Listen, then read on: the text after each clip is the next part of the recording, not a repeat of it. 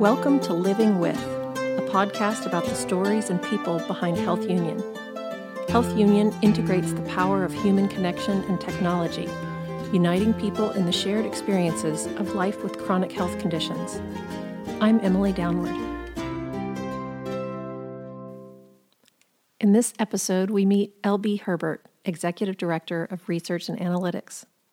LB and her team are behind the scenes at Health Union, creating and managing many surveys that help inform the content that is developed for each of the communities. I'm LB Herbert. I'm Executive Director of Research and Analytics. And at Health Union, my team's responsible for all of the In America surveys that we do annually for each of the communities. We also do what we call, special topic surveys, little surveys that cross communities about in-depth topics that may range from their doctors to mental health issues, to, the impact of cancer, if we're surveying the cancer communities. And we also provide operational support for other research projects for other teams here at Health Union. When did you start working for Health Union? I started in 2014 as a contractor, and then permanently at the start of 2015. And what drew you to this job? There were several things. One, I was looking for a place where I could apply more of my research skills along with just some of my knowledge about the health area. Also looking for a place to work where there was purpose in what we did versus just a paycheck, but doing more of the greater good. I also knew some of the coworkers I was going to be working with, and I enjoyed working with them at other companies, so to be able to keep that going was also very enticing. And at the time, I was employee number 8, so it was cool just to build something from the ground up, when you could all sit around one table at a restaurant and figure out where we were going to go. And now we would overflow the restaurant with the company, but it's amazing to see the growth over the years. Yeah. Can you tell me about your personal connection to some of our communities? I myself have psoriatic arthritis, so that's one connection when we got that community up and going. Also, my daughter has melanoma. She's 4 years NED as of last week. And NED is? No evidence of disease, so she hasn't had a recurrence, and they got it all when they did her surgery 4 years ago. So skincancer.net also has been a resource and something that's touched my heart. So it's not often that children are diagnosed with melanoma. No, very few. At the time, about 75 children a year under the age of 10 would be diagnosed with melanoma. So doctors don't even think it could be melanoma if there's a spot or a mole or something that doesn't look right. It's really rare, but the sad thing is we're meeting more and more even babies being born with melanoma when we go to an annual conference for other pediatric patients. So it's just something that we have to increase the awareness for both parents and healthcare providers to do these checks and to get the biopsies early. Yeah. And how old was she when she was diagnosed? She had just turned 10. The spot had been there over 6 months, and they sent us home maybe 4 months prior saying it was just a blood blister and it would go away. And we just finally had it cut off because where it was on her foot was very uncomfortable with her shoe, and we just told the dermatologist, just get it off just so it's comfortable. And they sent it to pathology, and a week later they called in shock themselves as to what it was. Wow. That must have been just shocking for you as well.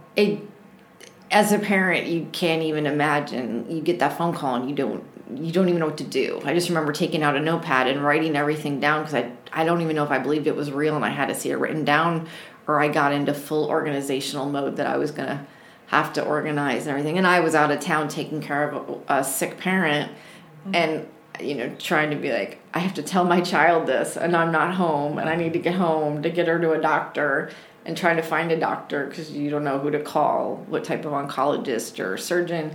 But our dermatologist was very helpful. They had a doctor, and the next day they even called back and said, we don't want you going to that one. We found one that's actually worked on a pediatric basis in a residency, and they got us in touch with, I think, one of the most wonderful set of doctors in the world. And she was our youngest patient at the oncology office, surgical oncology, and it was just, they were life changers for us. Wow. And I remember you telling me she's very good about doing her own skin checks now. Oh, yes. And she gets very upset if I say point something out to the dermatologist, because they'll say, the dermatologist looks to me, she'll be like, well, sometimes I'm going to go with Dr. Mom because you see them more. Has this grown? And we'll debate in the office, and she'll say, it hasn't grown. Tell her to measure. It's still 4 millimeters. It's not, because she knows criteria is 6. Wow. Still 4, Mom.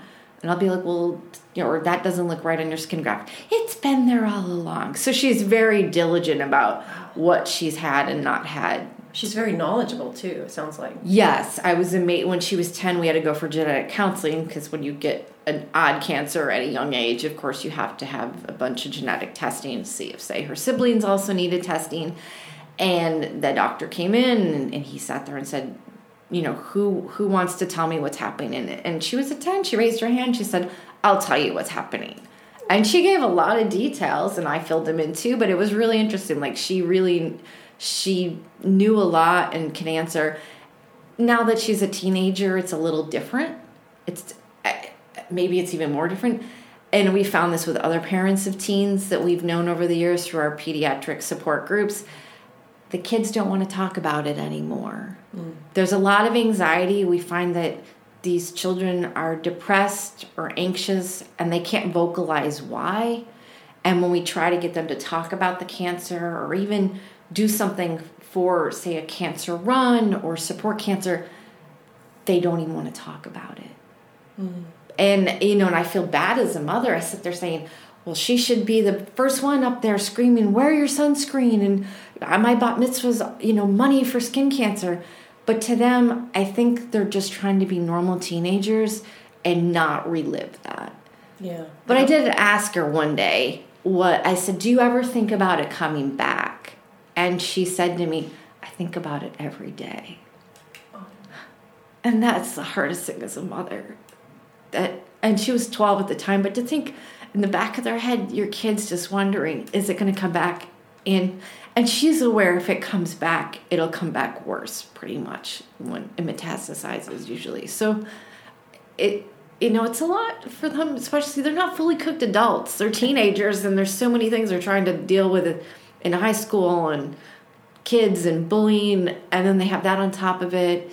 And we hear about a lot of the kids, the bullying over their scars, especially if they're facial scars. Mm-hmm. She's lucky it's on her foot.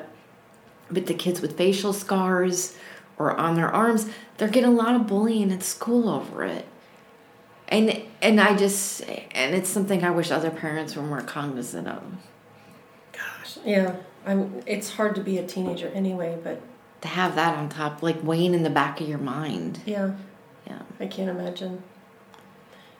With your experience as a parent of a skin cancer survivor, do you call her survivor? Or?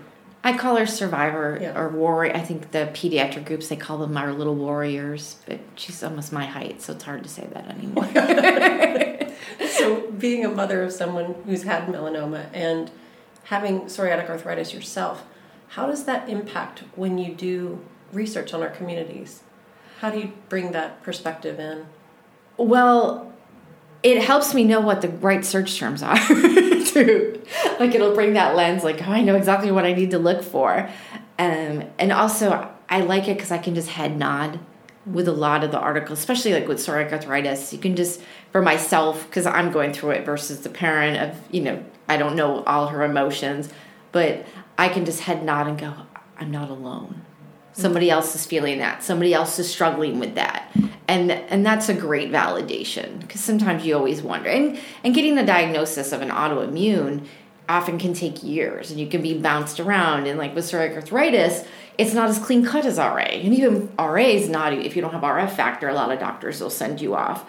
But with psoriatic arthritis, it's like it takes the right rheumatologists and the right doctors to get there. And it's a very frustrating experience. It took me a total of 15 healthcare practitioners with just different physical things going on, but they all pointed to the psoriatic arthritis. Mm-hmm. And I just look back at that thinking until I could finally get somebody to put on paper and get me on a treatment plan of what was going to work for me. Yeah. So how is your condition now? I think it's very well managed. So I'm on a biologic. Of course, I've gone off all the DMARDs because I was able to control the biologic, and I try to reduce as much prescription medication as I can just to live as one holistically. And I think it's doing so much better. I do a lot of exercise. I just watch my sleep. I try to get a lot of good sleep. It's hard. It's painful. It can be a painful sleep, but I try to just always have a good sleep schedule, eat well. Hydration's a big one, especially I find with airline travel. Got to make sure I stay hydrated, or it just kind of puts you out of whack going on the plane. And I also just try to have the mentality, if I'm in a flare, I will look at my husband, I will look at my kids and be like, we're going to the mall. And I may be shuffling like an old lady, but my viewpoint is just keep my joints moving. Keep me moving until I go home and I flop on that couch and get some sleep. And I just try really hard to get through that. And I try to avoid the prednisone too.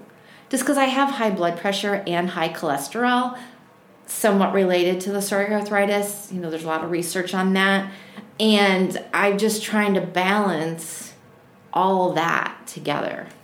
Yeah, it's so common for the people in our communities to have more than one thing that they're managing. It's never just the one. Oh, no, yeah. And you find that, I look at the survey when we analyze the IA data, and I'm like, these patients are not even managing one condition. They have these other conditions, and then some doctors may say, oh, it is related, and others may say it isn't related, or I only see you for this, and they don't look at the whole patient. And they especially don't look at the emotional impact on a patient.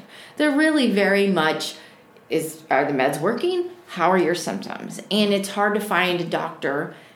I'm very lucky I found one, but I know a lot of patients who haven't found one.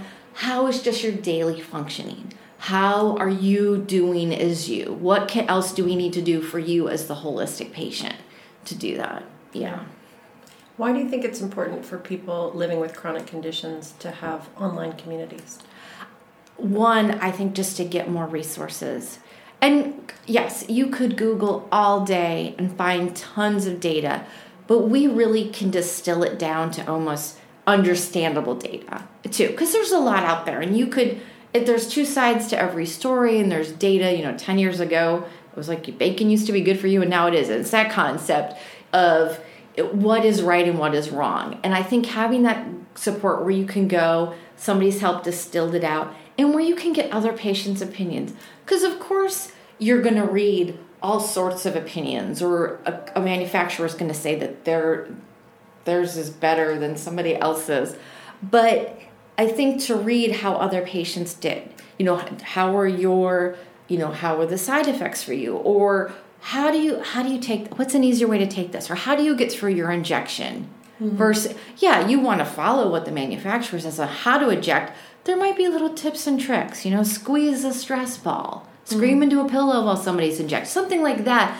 I think those are the things patients need to just have, and just to have that connection, that validation that they're not alone. Just like when I go and nod my head, I think for patients to say, I'm not alone in this. That's really important. And I've heard you say that, that same refrain of like, I'm not alone. You see that even in the data that you get back from the different research surveys. Oh, yeah. I think what's exciting for me is, somebody's taken an In America survey, and that could be up to 80 questions at times. And at the end, we get people saying, thank you. Mm. Thank you for letting me share my story. Or my favorite is, thank you for showing me some of this information that I'm going to go ask my doctor about. Like they'll say they took screenshots of, say, some of the medications or some of the holistic things or whatever that they can go talk to their doctor about. It was almost like a discussion guide, or things to think about when they're like, my doctor doesn't talk to me about that. You just asked me to rate if my doctor talks about it, and they don't. Maybe they should. Mm. So I like that it's almost like we're learning from them and they're learning something from us. And I'm glad we were able to give back in that way.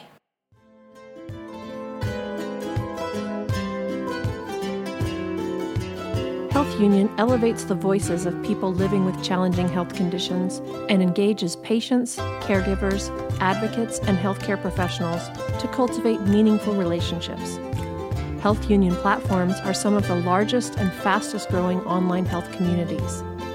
To learn more about Health Union and our online communities, visit health-union.com. I'm Emily Downward. Thank you for listening to Living With.